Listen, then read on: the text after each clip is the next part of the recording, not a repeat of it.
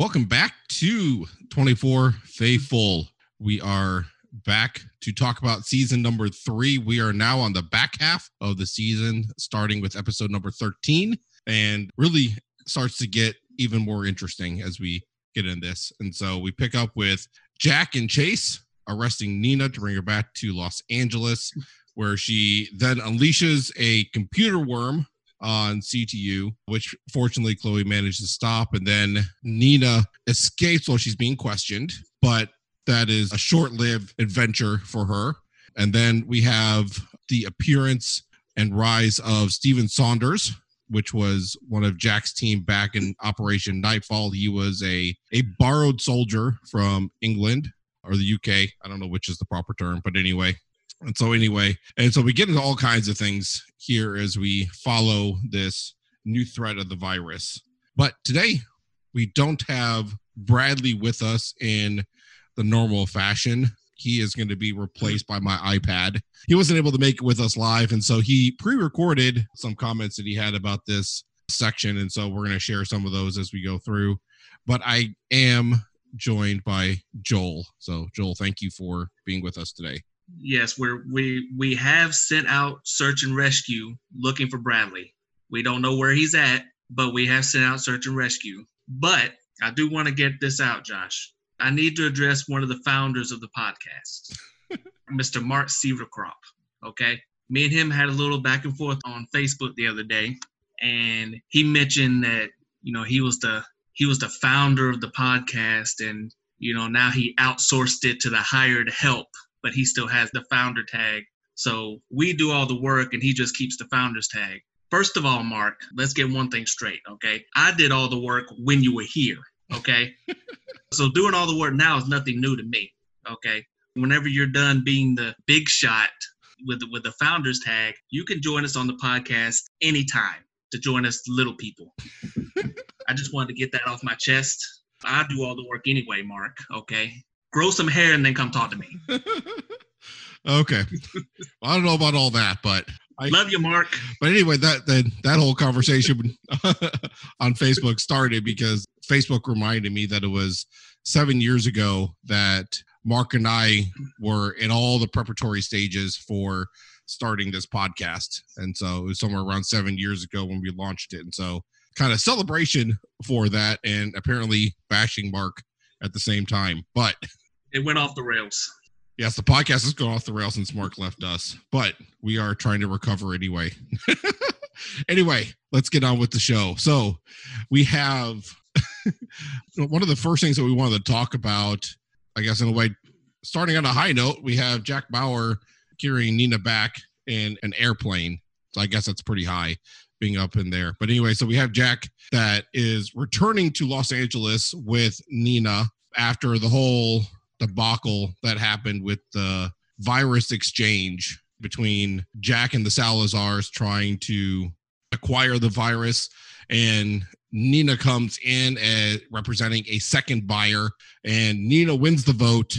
And then there's the whole exchange between the two of them, and it escalates. And then they're all played by Amador.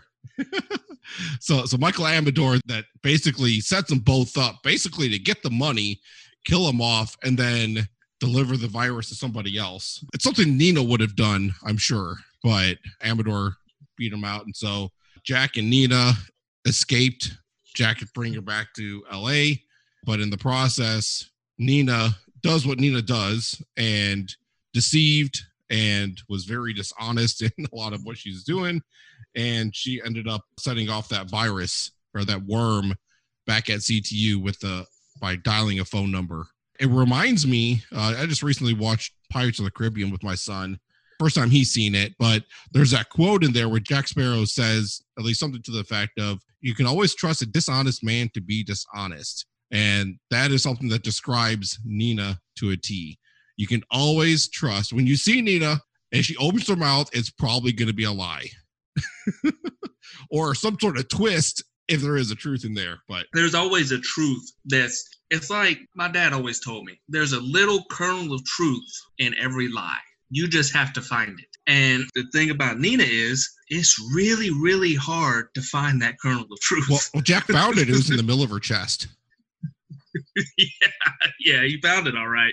It also brought about one of the few instances in the history of 24 when she caused a computer worm and basically caused all CTU systems to melt down. Which, first of all, why Jack just willingly took all these numbers from her and acted like it was supposed to magically stop everything as if Nina's this upstanding citizen, I'll never know, okay? But as CTU is melting down, there's one person that Nina didn't account for, and that was Chloe. So they're going through all these motions of trying to get the system back up, and Tony is telling the plane to turn around and go back to Mexico, and Jack's got the pilot at gunpoint because that's what Jack does. And in the final second, in true 24 fashion, Chloe gets everything back up and running. And Nina, of course, she thinks she's got this well-laid plan, everything's perfect. And then you see one of the few instances in 24 where you actually see Jack smile. As creepy as that smile was, it was a smile. Because Jack knew that what Nina was trying to do, and the fact that CTU was able to thwart it, you could see the elation on Jack's face. And then she says, "I don't believe you." And then Jack cracked that smile and says, "I don't care what you believe." And then sat down right beside her as if to rub it in her face that they stopped the worm. And you could just see Nina's whole heart drop. I'm willing to bet at that very moment, Nina knew she was dead. At that very moment, Nina knew she was going to die.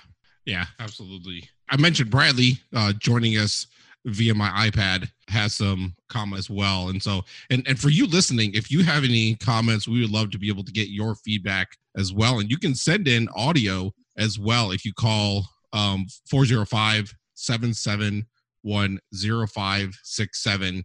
You can leave a message and we can be able to play that in the podcast as well. But anyway, so here's Bradley. It's really surprising that after all this time, Jack still manages to get duped by Nina. I mean, she gives him the phone number to supposedly call Marcus Alvarez or to trace him, and then it ends up launching a computer worm at CTU. And I feel like Jack, after all this time, probably shouldn't have been so easily convinced into thinking that Nina was helping them. He's betrayed them a lot in the past, obviously, and I don't think there's much reason to assume that she wouldn't hear. That being said, it's really fun, their scenes on the plane. Obviously, Chloe stopping the worm is really nice to see. And then we come to the next episode, and she's at CTU and being interrogated. And I really love the interrogation scenes with Tony and sort of the occasional overarching, the fact that it's all with Michelle and for Tony, because obviously Tony and Nina have a past. And then, you get the fun scenes of Nina, her vitals spiking because of Marcus Alvarez's medical file, and the comedy out of that. And then the escape scene, which is absolutely wonderful. It's so well constructed.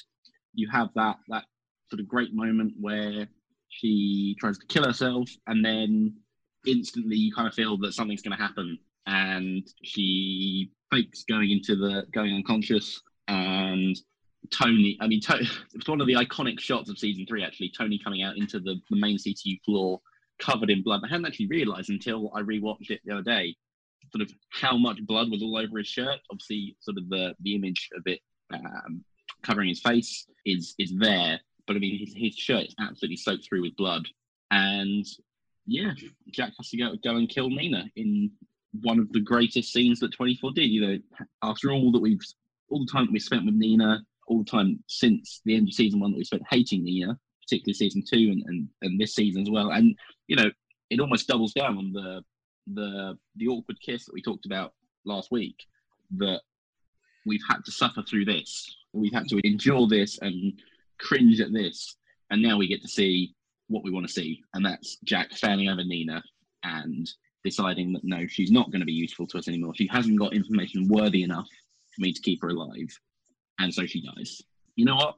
It's one of my favourite scenes of season 3. And I think it's one of most people's favourite scenes of season 3, simply because everyone wants to get rid of Nina. Yeah. It's actually my favorite scene of the entire series. Okay, not just season 3. It's my favorite of the entire series. And since Bradley, which I'm sure Bradley will kick himself later, knowing that the first 30 seconds of his diatribe was agreeing with basically everything that I said the first 30 seconds of my diatribe. But we'll ignore that. But since he wanted to address the whole interrogation scene, I was going to get to that. Tony, he has this such raspy voice, but yet he also has some of the funniest one-liners that you'll hear. But it's funny because it's that person has that dry sense of humor, like it's funny, but it's funny in a dry way. That's Tony. And when he had the interrogation with Nina and he read off Marcus Alvarez's medical file, and somebody came into his ear saying that her levels are spiking at the mention of the HIV test, and then he sits down and says, "My colleagues in the other room tell me that," I'm paraphrasing here, "that you're alarmed by something in his medical files," and then he goes, "I'm guessing it's not the knee." and just the look on Nina's face was just priceless. And then, it's kind of foreshadowing the moment Jack takes hold of Nina the first time in season 3. Every time somebody tries to grab Nina and take her away to a plane or to an interrogation room, Jack is adamant she does not leave my sight, or somebody that knows her has to be with her. And he kept making those comments throughout the time that he had Nina.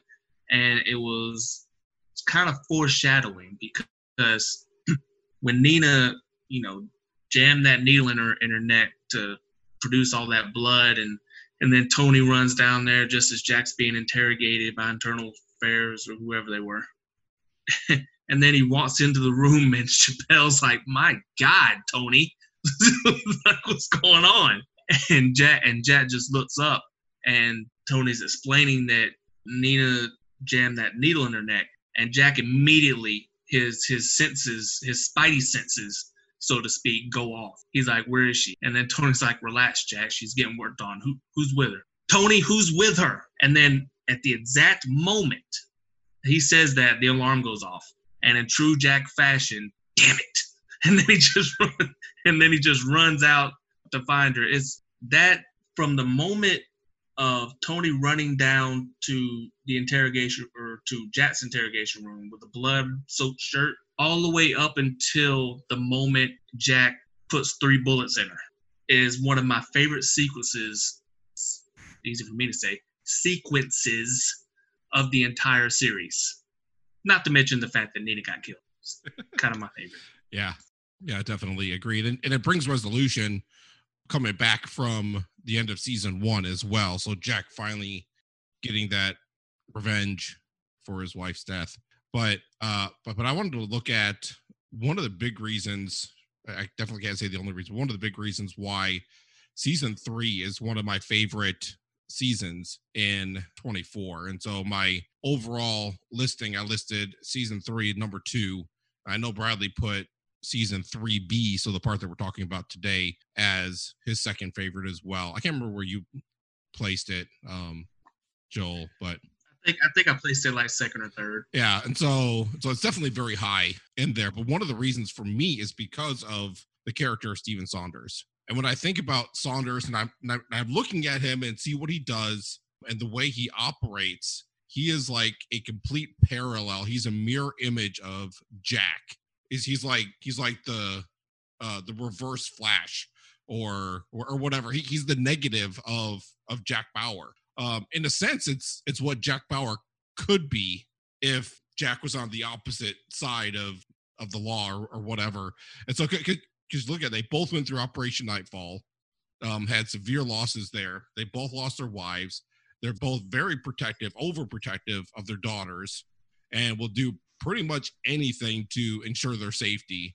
And they're both very cunning. They're very, very good at detail planning, as well as they're both masters at quick thinking when things go wrong. They're like a perfect match for each other, which I think is something that really puts together all these pieces here as we go through the second part of season 3. Steve, at first, when I remember first watching this season, when they introduced the character of Stephen Saunders and they introduced his backstory, the first thing that I thought was, okay, the writers are running out of ideas. Because we just did this Operation Nightfall in season 1, and now they're bringing it back in season 3 as if there was, some mystery survivor that has a vendetta against Jack and Palmer, much like the Drazens did in season 1. But then as we got further along and we started to flesh out his characteristics, so to speak, and I started to think of exactly how much like Jack he actually is, it made me like him as one of probably my top 3 or 4 villains of the entire series, just because it seemed as if for a while, everything Jack thought of, Steven had already thought of a plan to counter it, like the deal in Mexico. Steven already knew about it, even though Michael Amador didn't tell him about it. Or when Michael Amador escaped and he got on the phone with Stephen Saunders, and Saunders asked him flat out, was Jack Bauer one of the agents that was interrogating you? Michael Amador said yes. Stephen, being the smart guy he is, knows Jack's not just going to let somebody escape. So that's when he knew that Michael Amador was being tracked. So then he plants that bomb in Michael Amador's case, which effectively blows him to smithereens while Jack is watching. And then as Jack approaches the scene, he gets a phone call from Stephen Saunders. So it reminds me of kind of like what you said of the Reverse Flash. But it also reminds me of another Flash villain called the Thinker. Everything that Barry tried to do to stop the Thinker already had a plan to stop him. That's kind of a parallel of where I see Stephen Saunders, because every time Jack thought he had a read on him, Stephen already had a plan to counter it. Every time Jack got a leg up, Stephen would kick his other leg out from under him. It was kind of a tit for tat kind of thing where it was more of a game of one-upsmanship for a good portion of it until they got down to the nitty-gritty. And I thought that was something that Jack didn't really have a lot of, because a lot of his villains were just, kind of smash mouth, I want to blow up the world and I don't care what it takes, kind of thinking. But Stephen had a methodical plan that he was trying to carry out. It wasn't just about mass hysteria or mass panic or mass destruction for him. He had a plan, and he was not going to execute the end game of that plan until the entire plan had played itself out. Yeah, exactly. Yeah, he's definitely very masterful in his play. He's like a chess player. He's like one of those master chess players that he's already thinking whatever 27 moves ahead, and he has the advantage also of knowing what his opponent's going to do to be able to do it. Yeah, he's very masterful of that. Of course, and actually, this kind of comes back to the other part of that quote I had earlier from the Pirates of the Caribbean, where Captain Jack Sparrow said, "You can always trust a dishonest man to be dishonest." And he says, "You got to watch out for the honest one, because you never know when they're going to do something completely stupid." Because it's like you think you can predict what they're going to do, and then they do something totally different. And of course, Jack Bauer does that. He finally catches him off guard, and it turns the tide. But that's coming next week anyway, so kind of flash forward to that. But one of the things that Saunders did early on in his power play here is he releases a virus inside the Chandler Plaza Hotel. There's a lot of times when we have these terrorists that come on the scene on the show and maybe other shows or whatever, it's like they give a warning shot. Like flash forward to season 7, where they get the CIP device early on, and they had the warning shot where 2 planes almost collide. They like everyone loses control of their stuff. The 2 planes almost collide. It's like, okay, there's a warning shot. Okay, the next time it's not going to be just a warning shot. Well, this is his warning shot where he actually infects the whole building. It's insane the way he does that. But actually, I'm getting ahead of myself here a little bit. Bradley had some thought. Saunders, and then we'll get back here to the Chandler Plaza. So part of the reason I'd always split season 3 into 2 very distinct halves, 3A and 3B, cut it at 1 a.m. The reason I do that, and the reason I then rank season 3B as one of the top seasons of 24, up there with season 5, is Paul Blackthorne and the way that he portrays Stephen Saunders and the way that Stephen Saunders is created as a character. I mean, Blackthorne comes in, and I think he's the best villain performance apart from Gregory Itzin as Logan in season 5 and 6 and 8. He comes into the room with Michael Amador in that first episode, and he's instantly the calmest man on the show.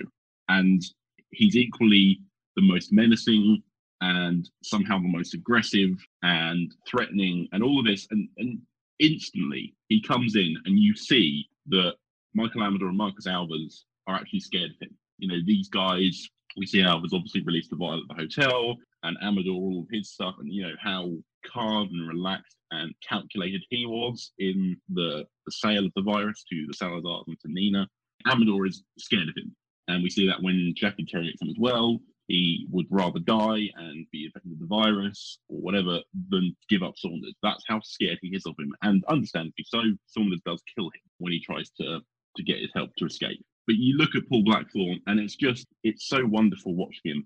Every single scene that he's in is just a joy. Even sort of the horrible ones where, we'll come on to his demands to Palmer in a bit, but, his calls to Palmer, his chatting with Osterlink, his closest associate, everything is so menacing and so calculated and so specific. And it's not until, when we talk about next week, the Jane Saunders stuff, that it's not until then that he sort of becomes a little bit unhinged. And when his plans stop going to plan, that's when he becomes a little bit chaotic. But here, where he's planned out everything, every little step perfectly, he's just so good to watch. Yeah. I begrudgingly, I will agree with Bradley on that. I completely forgotten because, during the season 1 and season 2 podcast, I would point out the, little actors that I've seen on other shows like NCIS and stuff like that. The first time that I remember seeing Paul Blackmore is in Arrow as the Quentin Lance. And then it wasn't probably because he had hair in 24 and he was bald in Arrow. So I didn't remember that he was actually the character that played Stephen Saunders in 24 season 3. Probably because he had hair. But his acting is so masterful because he has that calm and soothing voice. Even when he's, aside from, of course, later in the season when Jack threatens to kill his daughter. Other than that, even when he's angry or upset, his voice never raises. It's always at an even keeled, kind of okay, I have everything thought out kind of way. Or that's not going to be a problem, or I have a solution for that problem. And that's what makes him. The other one that pretty much had that same demeanor was Habib Marwan. They both have that calm, even-keeled demeanor, even when things may be going left or they may be going wrong. They never let it show in their actions as far as how they react vocally. And so we're going to get back to the Chandler Plaza Hotel here. We got something here from Bradley as well on that. He actually has 2 things here on it, so we'll split them up, though, talk in between. Jesus. I think this is the most horrific and bleak the show ever gets. I mean, some of the shots in this, the shots of the isolation area when sort of 500-600 people are infected with the virus. The conversations that Michelle has with Tony about the suicide capsules, and then the speech she gives to the infected ones about the suicide capsules and the fact that it's 100% mortality rate. And then the sadness of seeing the old couple when the capsules arrive and Nicole offers them up, and the fact that it's this old couple, this pair in their 70s or 80s or however old they are, that are the first ones to come forward and decide that they want to end their life and they don't want to suffer this anymore. And you end up seeing a lot of people come through. I don't know, sort of, this is the only shot we get of it that first time when they arrive. I don't know how many people took it. I don't know how many people decided that they were just going to suffer. I imagine actually that a lot of them did take the pills because, we see Gael's death and it's horrible. and it's fairly quick for him. I think it takes about an hour and 20 minutes from us seeing him infected to us seeing him on the gurney. It's fairly quick in that sense, but it does just look horrific. Every time we cut back to it, it's, he's coughing more violently. He has more lesions on his skin and is more covered in blood. And, that's that final scene where where Michelle goes and sees him and they have that conversation and she offers his gun and he's against suicide. There will be people like that in the hotel. But you see Gael and you see his struggle in that scene and how weak he is and just how much you can see, even from our perspective, that we want it to end. I couldn't imagine actually being that character, feeling that stuff when I'm sat here thinking, I just don't want him to keep on suffering like this. So yeah, it's really, really bleak. It's really, really awful to watch, and yet so well made. Like I say, I don't want to look at it, but I also can't take my eyes off it. We have that Gael scene I mentioned. It's backed by one of the most beautiful scores that Sean Connery ever did. So even 24 is so good at, even in these moments of absolute horror and like the worst the show could get in terms of brutality, this actually still manages to be one of the best sequences and the best run of scenes and episodes that they did, I think. It's the harsh reality of this threat. They had to have this. You couldn't just have, we'll infect the child plaza and then we'll leave it. No, we have to see the impact of this virus. We have to see how bad it is to fully understand that, Saunders is a horribly dangerous person, and this is what he's inflicting, and this is what he's going to do to the rest of the country. I think we need that. Yeah. I see why Bradley broke it up into two parts now. But he's right. Gael, you see certain characters, and this has been prevalent throughout the whole 24 series. You see certain characters at the beginning of the season. Paula from last season comes to mind, having an important role in the day's events as the season progresses. But pretty much guaranteed that they're not going to make it to the end of the season. Like they established these characters in the beginning as having important roles in the day's events. But you can tell that they're kind of lame duck characters. Like those are characters that are either going to be a mole, written off, killed, one of those scenarios. Paula comes to mind from season 2. Gael is another one in season 3. He had, like I said, his redemption arc kind of came out of nowhere. Like if you were watching the season for the first time, you would be like dumbfounded that Gael at the end of one episode, he's got a gun on Jack's daughter. And then at the end of the other episode, all of a sudden he's working undercover to stop the virus. So it's kind of a big twist, but once the truth was revealed and once, we started to know that Gael is on the right side of this, he started to become a little bit more of a likable character. And the conversation he had with Michelle in the car on the way to the Chandler Plaza Hotel, where he basically said, how much Tony wanted to tell her about what was going on, but knew he couldn't. And it's little conversations like that. You can tell that in the short time span after, even before that, you could tell that him and Michelle had kind of formed a bond because Michelle was going to leave everything to him so she can go to the hospital to see Tony. So you could tell that even before that, they had formed that kind of a little bond. You could tell that she could confide in the Gael.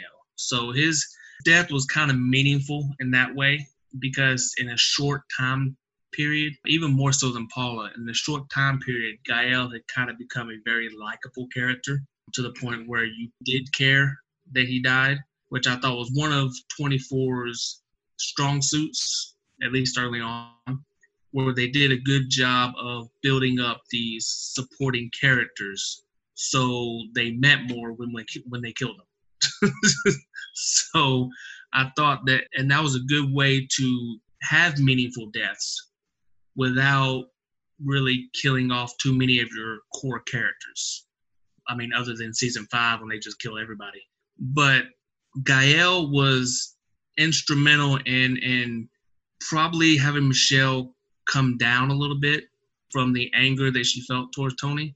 And then once, when he infected himself with the virus, which one of the worst scenes of the entire season was when he was at the virus and you saw the virus explode out and it went right in his face. At that moment, you knew Gael was going to die. Even before it happened, you knew he was going to die.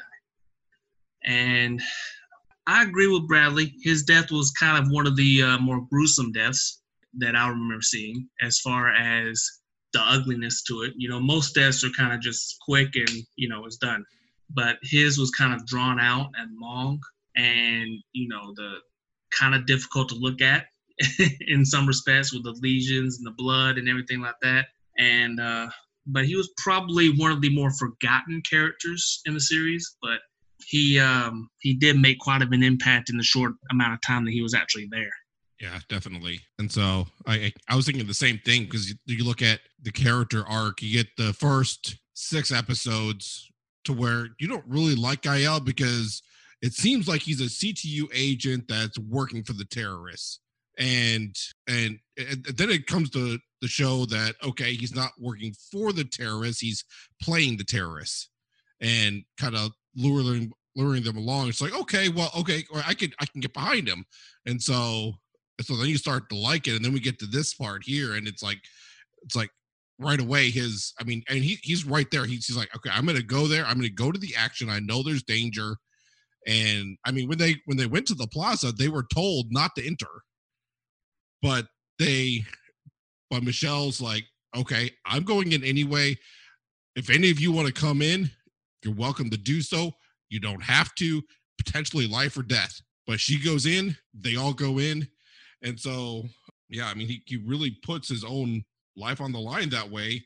And I mean, and then he's the one that finds the virus right there in that powder and all that. And of course, he's sitting there blaming himself because he hesitated. But I think pretty much any of us would have hesitated when we're confronted with it. It's like, okay, what do I do? And then all of a sudden, boom. And yeah. As soon as you start to get to like him, they kill him off. Yeah.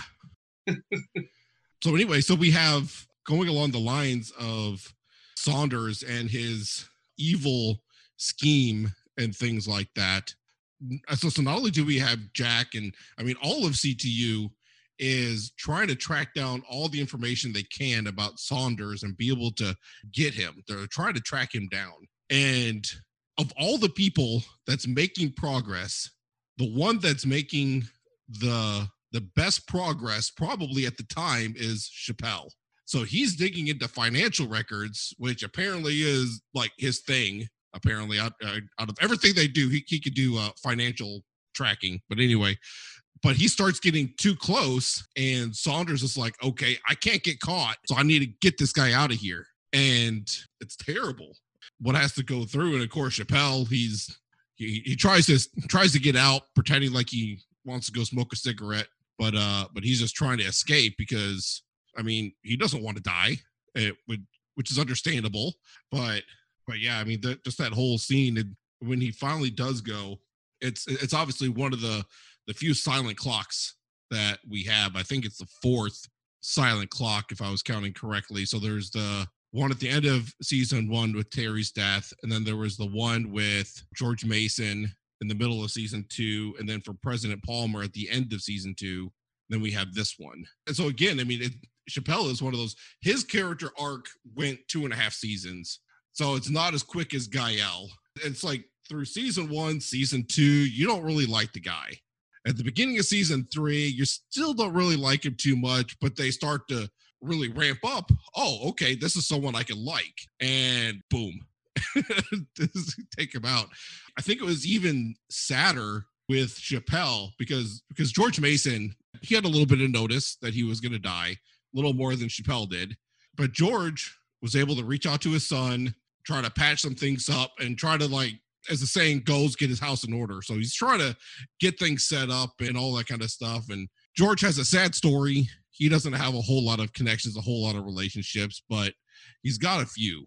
And then you get Ryan, and he's there at the end, and Jack's like, is there anything or anyone we need to contact and we need to talk to? And he starts going through, he's like, no, there's no one. And so for Chappelle, he had, because I'm assuming because of his personality and the way he is, he just drove everybody away in his life. Anyone that could have had any special meaning. And he's sitting here and he's like, I have no one. And so he says the only people that are going to cry for me are the good people watching this show. But yeah, it's very, very tragic thing that he had to go through. But the one thing that George had that Chappelle didn't have was a chance to make amends. You know, because like you said, George had a little bit more notice. He knew he was going to die. So his biggest adversary through the 1.5 seasons before he died was Jack. So he made amends with Jack in that conversation up on the plane. Chappelle didn't really have a whole lot of time to make amends with the people that he's wronged. His death was, you kind of started to warm up to him because even at little bits and pieces through season 3, you could tell that he was by the book. Like, he was very strict, protocol, whole 9 yards. But you saw little glimpses of the man behind the bureaucracy. Mm-hmm. The man that, you know, has a little bit of a heart. Yeah. Like, you know, he has one in there. Like the whole thing was suicide pills. Yeah, exactly. I even go back to the interrogation with Jack when he tries to tell the lady to, okay, let's say he started doing heroin in late January, so it lines up a little bit better with the story. You know, trying to help Jack out. And Jack was like, no, I want to do it as is. I don't want any discrepancies. When he lets Chloe out, you know, after he has her locked up because she doesn't know how to tell the truth. Chappelle had these little moments where you started to see that maybe there was somebody behind the mask, so to speak. The facade that he was putting on as you know, the man in charge. And I would have liked to have seen that fleshed out a little bit more, you know, maybe another season or so. But like Gael, by the time we got around to start to like the guy, they kill him off. So you don't get the chance to warm up to him. And maybe that's by design. I don't know. I don't know the writers. Maybe that's by design. But you don't get a chance to warm up to the guy before Jack puts a bullet in the back of his head. I thought the silent clock was okay, but given the scenario and the circumstances around it and the fact that Chappelle didn't really have a chance to become that character, I thought that silent clock perhaps could have been used somewhere else. Like, did Gael get a silent clock? He didn't get a silent clock, did he? But yeah, that would have been. I probably would have used that on Gael as opposed to Chappelle. Yeah, I can see that. Like, as Michelle's walking away from Gael and do silent clock is that because that's when they did it with Mason is he was walking out of CTU, not when he actually died, but when he was walking out of CTU, there was that silent clock right there. But yeah, definitely. Now, there's one other thing that is a big part of what affects going forward in the plot line on the Palmer side of things. And we started alluding to it last week where President Palmer brings in Sherry to quote unquote fix his problem with Alan Milligan. And Sherry convinced, I tried to evaluate her negotiating skills and her persuasion skills. It's like she has none. It's like she can persuade somebody. I mean, she persuades David that she can handle the situation. When she gets in there, and it's like she totally cannot handle when situations go bad. It's like instantly she turns to manipulation, and everything is about manipulation. That quote from before, a dishonest person, you can always trust to be dishonest. And that is her. It's like is whatever she can do to protect herself. Yeah, she wants to help David. She wants to take care of this as long as she gets taken care of in the process. If her livelihood, if her safety, if her name, whatever is on the line, the other stuff can go out the window over and over and over through season 1, season 2, and we see it here as well. Sherry is a very complicated character because she always paints this picture like everything she does is for the good of David's presidency. That's how she paints it. But yet everything that happens always has a Sherry motive behind it. like in season 1, where she said everything she did was for David's presidency. But in the process, she almost got Jack Starter killed. In season two was the only difference because her goal at first was to bring down his presidency. But then in season 3, I guess because it was 3 years later, in season 3, suddenly she wants to do everything she can to protect his presidency. I still believe in your presidency, David. Well, you didn't believe in it 3 years ago when you tried to bring it down. So Sherry is good at, she would be an excellent politician because she's good at making you believe the lies. Even though you know she's lying, she still is able to make you believe the lie, even though you know she's lying. That's how good she is sometimes. But her one downfall is never enough to just do what needs to be done. You always have to go that extra mile. Like with Milliken, Julia, from my recollection, was ready to come forward with everything that was going on with Alan, with the scandal, got a cell phone, everything like that. From my recollection, the way I perceived it was that she had gotten Julia to agree to do that. So then here comes Alan out, arguing and yelling and getting excited, and man has a heart attack. So instead of letting Julia get him his medicine, because apparently Sherry has what she needs to come forward with this or to help David. But that's not enough. She has to kill the man. She has to let the man die too. If she would have just left, because when Alan first came out to talk to Julia, he had not seen Sherry yet. So Sherry just could have kept walking, left, that would have been it.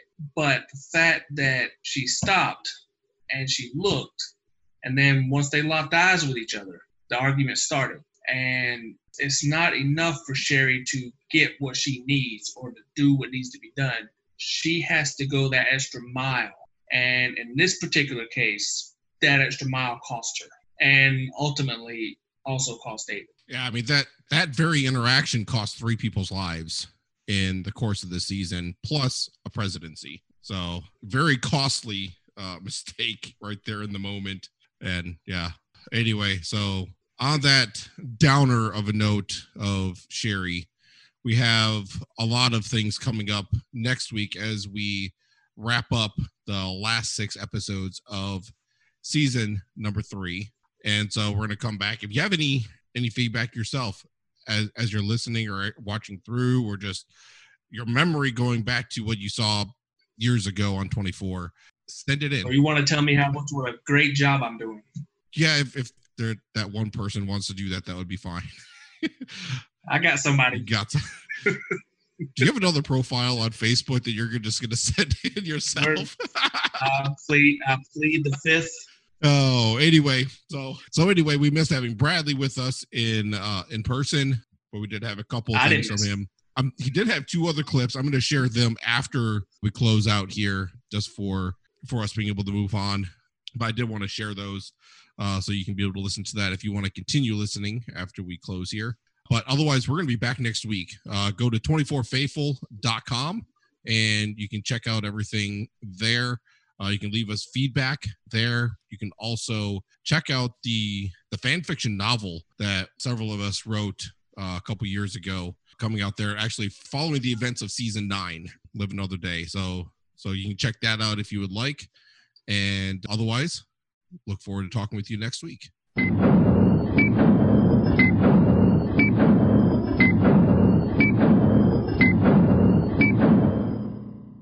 I really love the Tony and Michelle stuff involved in this. I really love the way that Michelle handles herself. You can see instantly that she's got that background in crisis management. She's fantastic at it. And I love the emotion around it. They have had these problems throughout the day, and they managed to tiptoe around the idea of Michelle dying. They don't really address it very much in this set of episodes that we're talking about here. But yeah, it's so nice to see them talking about it every so often and getting on with their jobs. And, it's hanging over them, and we know that Michelle will eventually live. But at the time, you watch it and think, well, Michelle could die. Of course she could. She's in this hotel. She could get infected. And we've got no idea of how this is going to turn out. So to have that hanging over you, I think that works really well. And just in terms of the crisis management, fun fact for you, Danny, the guy that Michelle shoots at the end of 4 till 5 a.m., It's the only confirmed on-screen kill by Michelle. So all that time, I think Rico's in about 60-odd episodes when you combine 2 to 5. And yeah, she kills, or she's confirmed to kill on screen, one person. And it's an innocent civilian who decides to try and escape the Chandler Plaza Hotel, and she has to kill him because she can't risk an outbreak. That's just a harrowing fact. And it's really sad to think about, because Michelle being so good, Rico Islesworth, of course, being so fantastic throughout this run, but Michelle's such a good agent, such a loyal agent, such an honourable agent, and our only sight of her killing someone is this unfortunate fellow who decided he was going to try and escape without knowing the fact. So it just adds to the bleakness of everything at the Chandler Plaza Hotel.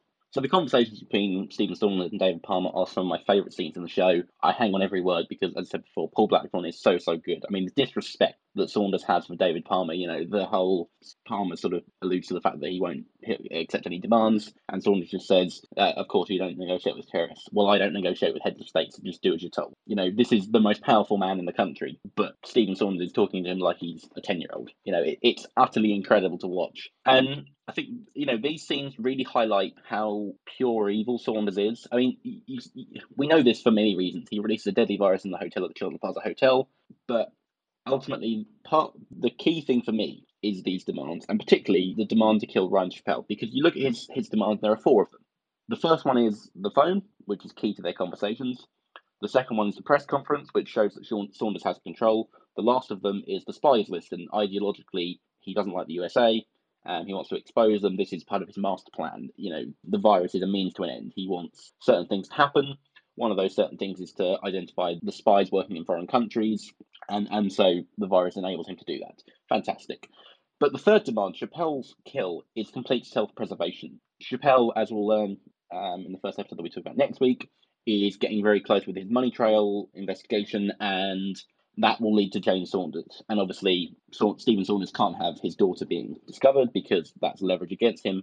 Again, we know that ends up happening. But that's the thing. So Chappelle being killed, the order for Chappelle to be killed, is simply out of self-preservation. It's simply so that Saunders can remain free and that he can remain in power against David Palmer. And I think that just highlights how bad he is. And, it's not even... If say, Chappelle had been involved with Operation Nightfall and Saunders wanted revenge, that would make sense. At least, okay, fine. You come back, you want revenge against the USA, and part of that is you want to kill someone who was involved in the operation that left you tortured in a Bosnian prison for years. Fine. But the fact that Chappelle's killed, and we see in the next episode that it's just, okay, it's him, get rid of the body. Don't care. That's it. Just gone. I just want him disposed of. And yeah, it's really, really savage, and I love seeing how evil he is. Equally, the episode where Chappelle is killed, incidentally, Ian Toynton, who directed Chappelle's final episode, also his first episode was Mason Flying Plane, so this was his last episode as well. So he sort of bookended his time on 24, 10 episodes he directed, the first of them being the best episode of the show with Mason, and his last being this one, which is a very similar tone. One of our own agents is dying, very different circumstances, of course, but typically well directed. And it's so somber, the almost heroic, triumphant scene at CTU where Chloe's found Saunders, and I get chills every time I watch it. Jack runs through CTU to tell Ryan that there's a good chance he's going to live because Chase is going to go and take the strike team and they're going to get Saunders and everything's going to be fine. And then the stark reality of, oh no, that's not where Saunders is. And sort of the, not panic, but the acceptance that just comes over Ryan's face when Chase says it's just a switching node. He closes his eyes and you can just see him realise, oh, okay, I'm dying in the next 5 minutes. And, it breaks up Jack, it breaks up Chappelle. Paul Schultz is magnificent. We've spent so long hating Chappelle for his bureaucracy, but in these final moments, he's just another guy, and he's just like everyone else. He doesn't want to die. He's been killed by his own agent, and he's absolutely terrified. And the final interaction between Jack and Chappelle is great, and you just feel sorry for him. He's got a brother that he hasn't spoken to in years, and apart from that, doesn't have that many friends. It's so sad, and Chappelle has sort of redeemed himself a little bit over the last 4 or 5 episodes. That the great scene where he tells Tony to do it, to break the regulations about the suicide capsules. Fantastic. I think that's sort of the moment that I love him. But for all that we've hated him for so long, to see him so vulnerable and so exposed moments before he gets killed, and the horror that comes with that, it's wonderful. It's absolutely wonderful, and I really, really love that episode. Somehow it seems sort of classic Sherry to kill someone to solve a problem. It's the first time it happens, but it feels very predictable, and it feels like, oh, okay, Sherry killed someone to try and help David solve his problem. Yeah, that sounds right. That sounds like something that she would do.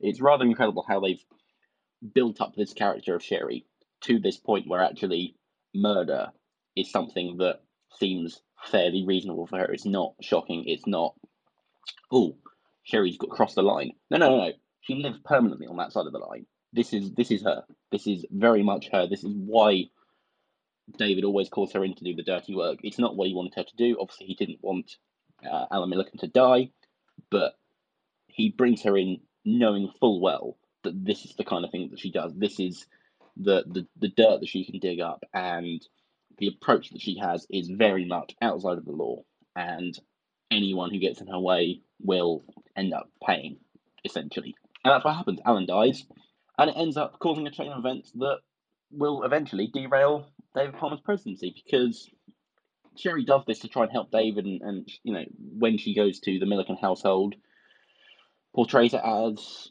I'm helping you, Julia. I'll help you escape from your husband. You want to get out from Alan's thumb. You want his money, though. But this is the way out. He's going to die, and this is the way out. We say that it was an accident. He was a frail old man, couldn't get his medicine, had a heart attack, died. Oh, look, you're free. You've got the house, you've got his estate, you've got all the money. You can do whatever you want. You can go to Wayne. You can go be with the man that you love. Fantastic. Except she doesn't do this to help David and Julia, or at least not from the moment that it could blow back on her.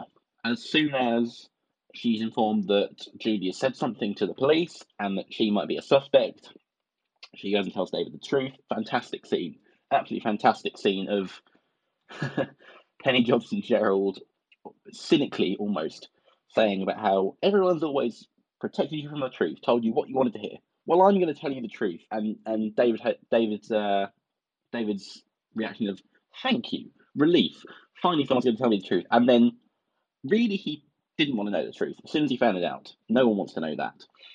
But the second that Sherry has this potential of being arrested, she throws David under the bus. She forces him into lying to the police chief about her whereabouts at the time of Alan's death, because otherwise she's going to take David down.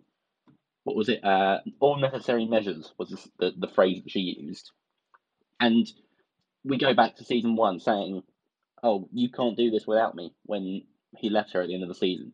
And now we've gone from Sherry sort of triumphing her own power and her own relevance, her own importance, to now, if you don't back me on this, you will go to prison.